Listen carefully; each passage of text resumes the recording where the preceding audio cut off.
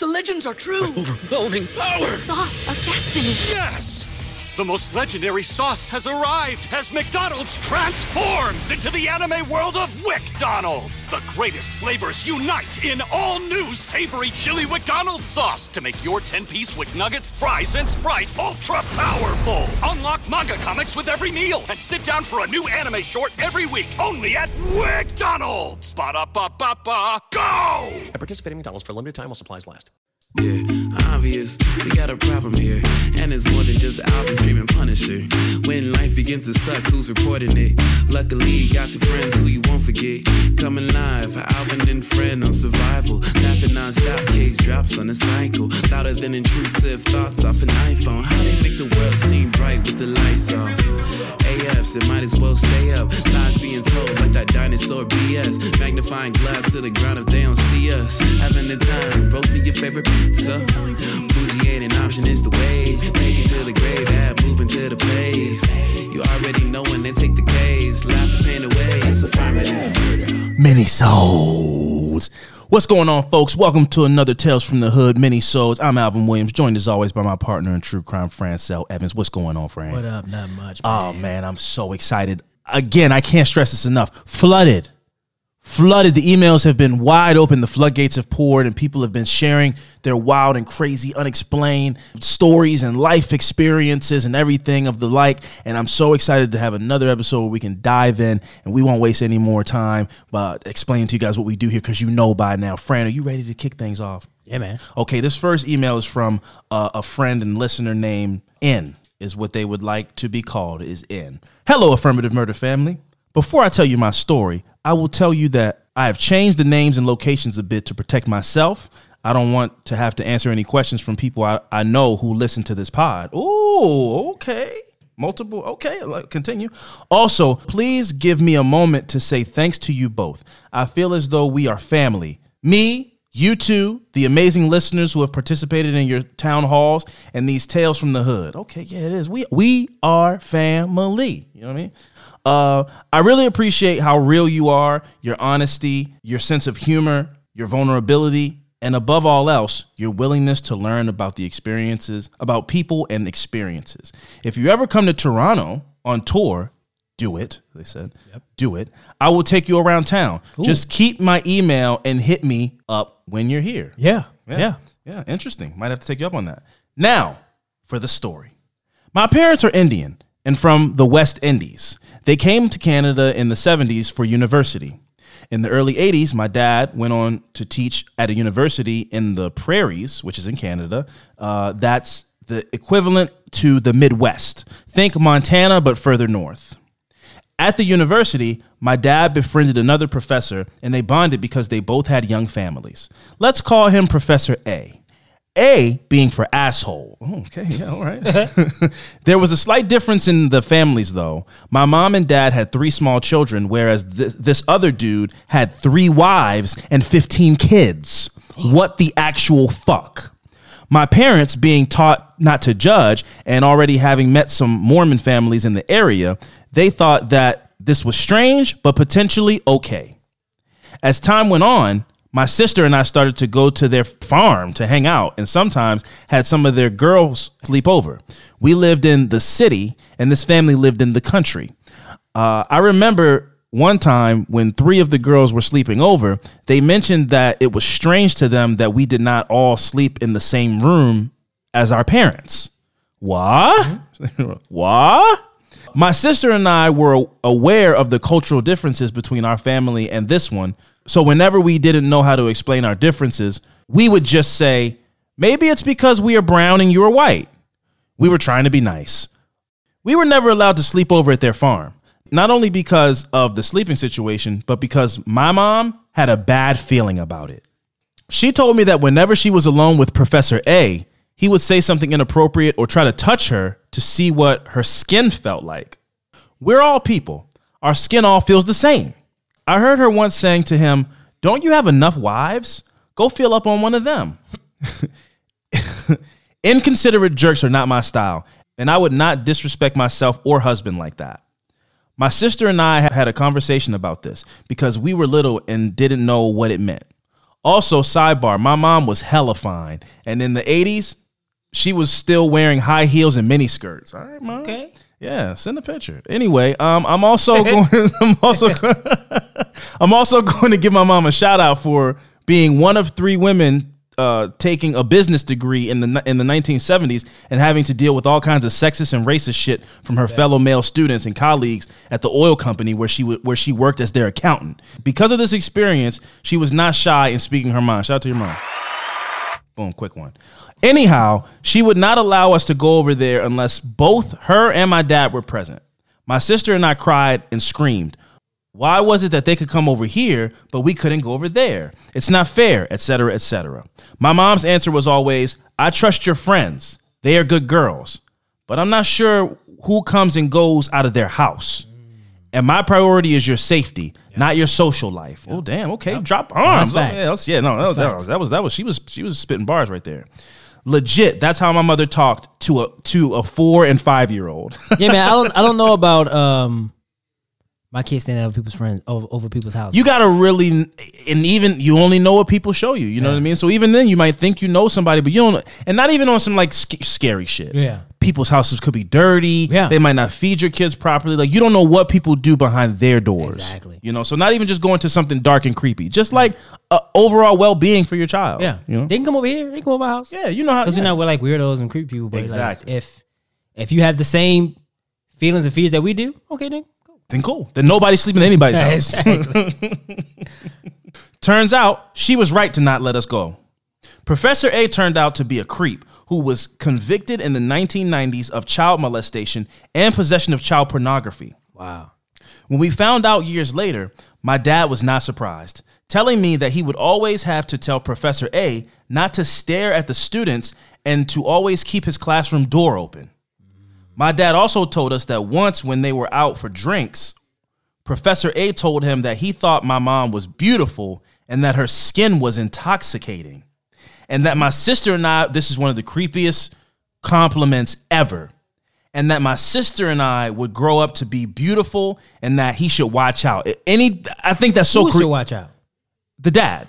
He's basically saying like both your daughters are going to be beautiful when they grow up. You better be careful. Yeah. I just think that's like, if the 4 and 5, like, you know, let's, you know, just, and maybe it's not inherently a creepy comment, but who says it could be creepy. Yeah. Let me say that. Because sometimes it can come history. Yeah, it could come. I guess there could be a scenario where that could be like a lighthearted little jokey thing. Like, oh, she's gonna be a dangerous one or whatever the fuck. But a creepy person, that compliment could be very creepy easily. Yeah. Oh, but then after that comment, she said, "We are beautiful. Thanks for asking." My dad slapped him across the face and told him never to speak to him or us ever again. Slap. Yeah. Punched his ass. He filed a complaint at the university and then quit working there. Good for him. Yeah, he was like, I don't know, because probably they didn't do anything.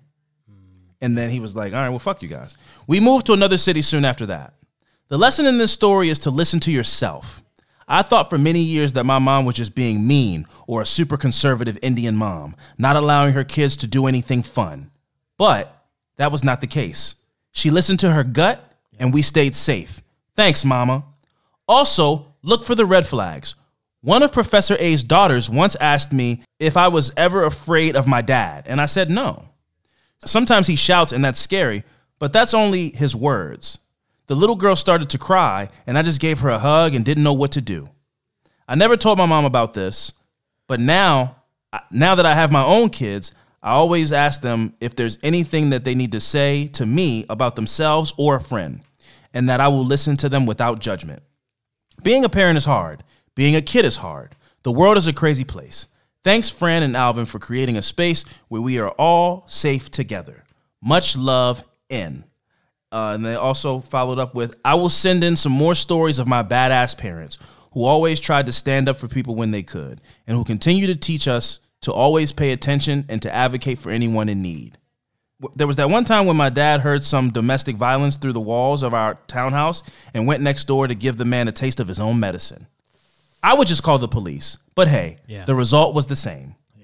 Shout out to your dad, but yeah, maybe don't get mixed up in domestic. Brave soul, yeah. Yeah, because you coming into their territory is very Home Alone. I've watched enough Home Alone to know you don't ever meet somebody and in their territory. Yeah, you're at a disadvantage. You're at a disadvantage. So yeah, but that's awesome. N, shout out to you. We're gonna leave it at N and not in Professor A and this one people. And I like how they did it. Like, don't tell me, or tell me, don't say your name. Yeah. Thank you. So I really appreciate that and being clear and everything like that. Super awesome email. Great story. Your parents are awesome. And again, you never really know people. You just know what they show you. I wish as kids we are able to see why our parents do certain things. Yeah, man. No, it's in good favor for us and our health and our well-being. I wish we could see that as kids, but we don't. Sometimes it may be too late. Yeah. Sometimes we don't realize that until we get older and we have our own kids, or we just just become adults. Yeah. That for me as an adult, I think about, and I don't seriously feel bad. I mean, I do feel bad, but I think about my mom being a single mom and me getting home from school early, and I was like a latchkey kid. Like, she wouldn't get home from work until like 6 o'clock. So I had 2:30 to 6 o'clock by myself. Yeah. And let's say she went out to a restaurant the night before and had some leftovers in the fridge, and I call her, and I know if I put on a little bit, I'm just so hungry. Like, could I? Yeah. There's nothing to eat in the house, and there is. Like, there's plenty of food for me to eat until she's home and dinner. Yeah. But I go, can I have this like half a steak that you left in the fridge? Like, I think I might pass out if I don't eat. And she goes, fine. But as an adult, I now know that feeling of being at work. You got an 8-hour day, and you go, man, well, when I get home, I got that steak in the fridge. I got some leftover little corner of mashed potatoes. I do a little can of corn and whip that up and have me a nice dinner. Then you get a bring, and you this fucking fat ass, mommy, please, I just can't survive without scalloped potatoes. Please, I'm gonna die. And it's like, just eat it. Just eat it. Wait, is that the reason why the way you are? What do you mean? You all like What? steak and stuff, like little fancy dinners. I was stealing my mom's date dinners. Yeah. I was stealing my mom's date leftovers. Yeah. Oh yeah. No, I've been eating good from a young age. And as you got older, you just had that taste for it. Yeah, it's just food. That's just what food is to me. Ruth's Chris and shit. My mom getting taken out on cute dates, and I'm like, can I have the rest of your leftover food, please? And I'm eating like a half leftover lobster. Yeah. So you shitting on people that want to have a good night at Fridays. All right, man. You just. Anyway, we're gonna read that. That's not who I am. I'm not gonna let you mischaracterize me like that. People can go eat wherever they want to. I just don't want to. When the sun goes down, you're not gonna catch me at a chain restaurant. That's my stance. All right, that's just my stance, man. Anyway, we have an awesome email from a listener named Brianna, and the email it's an audio. Okay. So audio mail. Yeah. And I haven't listened to it. So it was the first time we're going to hear it. They left a quick message that says, hello, Alvin and Fran. I've got a Tales from the Hood submission that is exactly what the subject says, which is, man shoot himself on local junior high school grounds. Didn't read that first, but that's exactly what the story is, I guess. It's an active and open case in my hometown right now that I figured people would find interesting. So here we go. We'll find out right now. Hello, Alvin and Fran. It's Brianna R. Sorry. Breedis, depending on what social media to interact with you guys on, or the one that when you gave me my Patreon shout out, I came into the Facebook group and was like, hey, I know how my name is spelled, but it's actually pronounced Brianna. So I have a story that is kind of an actively unfolding thing that just happened in my hometown like last week, and my little sister's telling me about it. So the 4 years that I was in high school, a lot of crazy things happened. Most turned out to be nothing. But I remember my senior year, we had something that we kept deeming it like Threat Thursday, because 3 Thursdays in a row, we had some sort of lockdown evacuation situation. And that came back around for my youngest sister. So at one of the junior highs in my town, there was a student, and I guess the mom and stepdad were called in, and they were all in the office to discuss some situation, academics, something like that. During that conversation, per the police report, the staff was made aware of allegations of a crime on behalf of the stepdad. They did not release what those allegations were, but a lot of people generally have decided, the court of public opinion has decided that this man was sexually assaulting his stepdaughter. There has been no proof yet, as far as like police statements, but you know, the court of public opinion, they have decided that's what the rumor is. So anyways, the police are called to the school, and one of the deputies and the stepdad are like in a room by themselves. And according to the police, after a extremely brief conversation between the stepdad who was accused and the deputy that was talking to him, this man pulled out a gun and shot himself in the head on school grounds, like in an office somewhere on the school. Whoa. So then the school goes into lockdown, and that's when my little sister, who goes to school at the opposite junior high, starts telling us that like there's been an adult suicide at one of the schools. Rumors are spreading that it was a teacher, it was an angry parent, it was a parent who was a teacher. Like the rumors start flying. They evacuate that junior high to the high school, which is right down the street, and they're like busing kids in and out. And everyone's waiting for all this information. And kind of that's just where we are now. The police released their statement, like exactly as I told you guys. And they eventually released the name of the person. But it was just a wild thing that happened that I can't even fathom. And like I said, the court of public opinion has decided, like, it's pretty split, because there are a lot of people like, oh, it's a tragedy, but you know. And there's the other people that are like, hey, innocent people don't necessarily take their lives in a situation like that. So that's the most recent wild thing that's happened in my hometown. Love you guys. Love the show. So glad you connected with Grand Ace. I love the podcast, the new theme song. I'm going to figure out where I can nominate the podcast and the theme song for like best music. Anyways, have a good one. Bree, thank you very much. Also, always when I get an opportunity, shout out to Grand Ace. That's just, I mean, the guy makes fire. Yeah. Wild story. And I would concur with her assessment there at the end. I mean, he was in the principal's office, not in an interrogation room. So, yeah, that's crazy. I'm sad that those kids had to experience that, but I feel like he probably did it if he did that. You know? Can I ask you a question? Yeah, what do you think about schools having tunnels, like safe? Ooh, like getaway tunnels. Getaway tunnels, or like some type of room where it's like a safe room. It's like a safe room inside the classroom somewhere. Here's my only concern about that one: is how secure is the door? Are you saying like every kid in the school goes to this one room, or each room has a little hidden room? Yes. I think that's sad. I think it's sad to think that that's where we are, but at some point we have to acknowledge. Evacuating from a school sounds kind of dangerous. That's why, because you're out in the open. Yeah. Especially if you don't really know the details. Everybody, it's just like Bria saying, rumors, and nobody knows exactly what's going on. They just know there's a gun involved and somebody's dead. Yeah. And to send everybody outside of the school seems, I get what you're saying. Tunnels are interesting.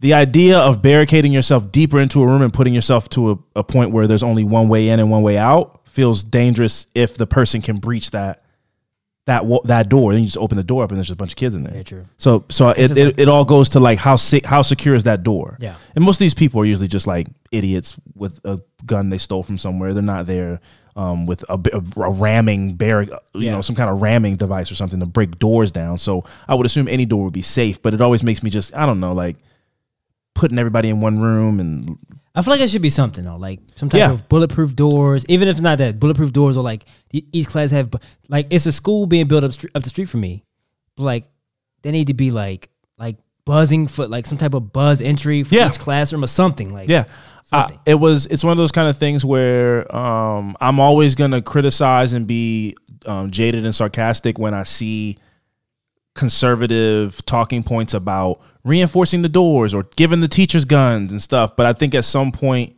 we're going to have to stop the thoughts and prayers and when will this stop, and go, maybe it's not going to stop. Yeah. And if it's not going to stop, then we need to start being proactive and deterrence, as opposed to we need to teach kids to not bully people. That's going to take a generation to like change how whatever you're thinking the psychology behind mass shootings is. It's been going on before that. That's what I'm saying. So it's not like, oh, we all should just be nicer to people. I don't think that's going to change anything. So if we have to sadly acknowledge that nothing's going to change, then we do have to start having conversations about more security at schools, or better reinforced doors or something. I don't know how I feel. I would say I'm opposed to kids going to school where there's like a police officer with an AK-47 out front, but something different needs to be done. People can't just get into the schools, like a buzzing system or something. I don't think there needs to be armed guards all throughout the hallways. I don't think kids should be in that environment. You know what I mean? Like, I feel that's a whole different. Now you can worry about staffing. That's a whole different situation. Yeah. So I feel like let's start with securing the building. Yeah. You know, let's start there, and maybe that makes it. Every school should have a security person at the door. You know what I've never heard of? These low income like black schools that have security, metal detectors and stuff, and police and everything. Now I hear about it's sad. I hear about all kind of police brutality incidences where the kids are fighting in the hallways and the police get too aggressive and slam the kids. But I never hear about mass shootings at fucking Thurgood Marshall in Baltimore. You know what I mean? Like, because there are metal detectors and there are security at every exit to make sure kids aren't being truant. For different reasons, they're trying to keep the kids in. Yeah. But for those same reasons, there is a high level of security, and I don't hear about those things happening at those schools. And those are shitty schools. And they're what? Shitty schools. And those are shitty schools. Relative, yeah, and not shitty because of the people that go there. That's not what we're saying, obviously. No. Yeah, I didn't think that's what. About the condition of the schools. Yes, the condition, which is they don't get not properly funded. Yeah, and so but something needs to happen. Reinforce the doors. Let's start there and see what happens. You know, I don't really know, but again, Bree, thank you for that story. Wild stuff. And tough times. That's. But yeah, again, I would go ahead and lean into. Yeah, I mean, he was in the principal's office. To fold under that kind of delicate pressure even feels like a strong word. Just like, hey man, is everything going on okay? No, and that's it. Like, come on, like you look a little guilty. I'm not going to jail. You're like, what? I just was asking if everybody was okay at home, and he does that. That's an escalation for sure. And this was a parent? Yeah, a stepdad. Stepdad. Gotcha. Yeah. Tough times. But Bree, again, thank you for sharing that with us. Wild stuff there. Wild stuff. All right. Yeah, we got one last email before we get out of here. This one is from a friend of the pod. I believe this person has been on a couple of town halls, if not just one. Hannah F. This is a Tales from the Hood that is labeled A Story of Survival. So here we go. It says, hey, Alvin and Fran. First of all, you're both absolutely incredible, and I am extremely grateful for you both. Thank you for always speaking your minds and sharing your experiences. It's necessary. Thanks, Hannah. I have one story to share. It's a little long and it's intense, so trigger warning, but this story is about the Holocaust. I am a grandchild of a Holocaust survivor. My grandfather, Mark Bader, pronounced Bader, so I nailed it, great, was born on Auschwitz, where the Nazis built Auschwitz. He had his bar mitzvah in hiding, with relatives taking turns to look out on the street for Nazis. Wow. Damn. My grandfather had many insane stories about his experience in hiding, in ghettos and in concentration camps. But the one I am about to share is a legendary one. My grandfather entered Auschwitz at 15 years old, and during his time there, he came face to face with Dr. Mengele. This man is one of the biggest villains in the Holocaust. If you're interested in why he's so infamous, feel free to Google it, but please brace yourself.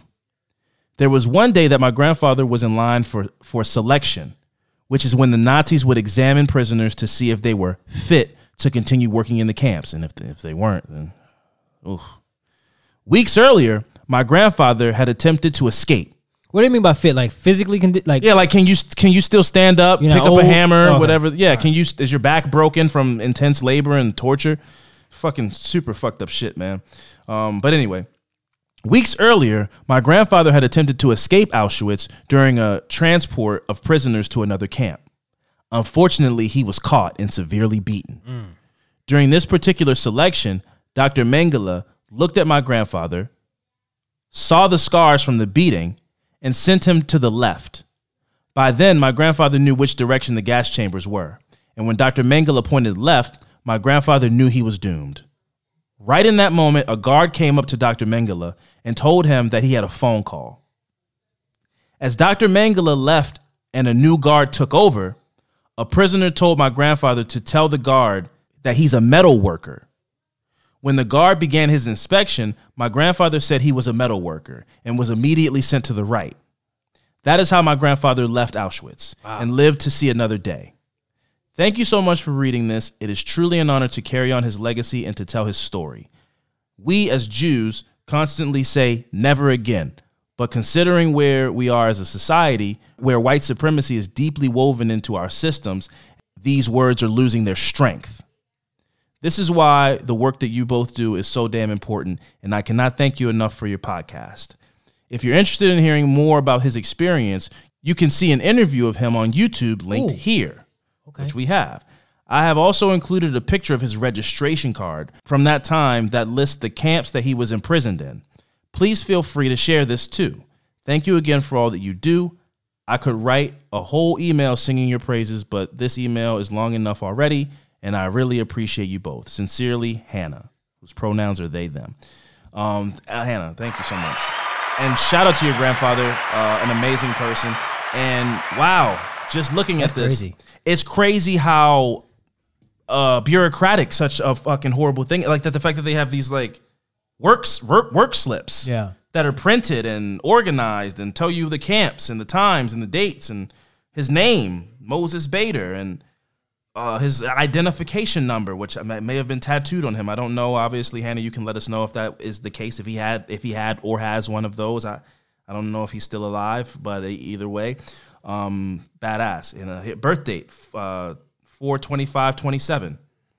It's crazy that the horrible things that happened there had a uniformity and a system to it. Yeah, where there's like people in charge and go left, go right, and you work here, and we'll send you to this camp. Like the fact that they were able to build an infrastructure around such horrible, horrible racism, you know?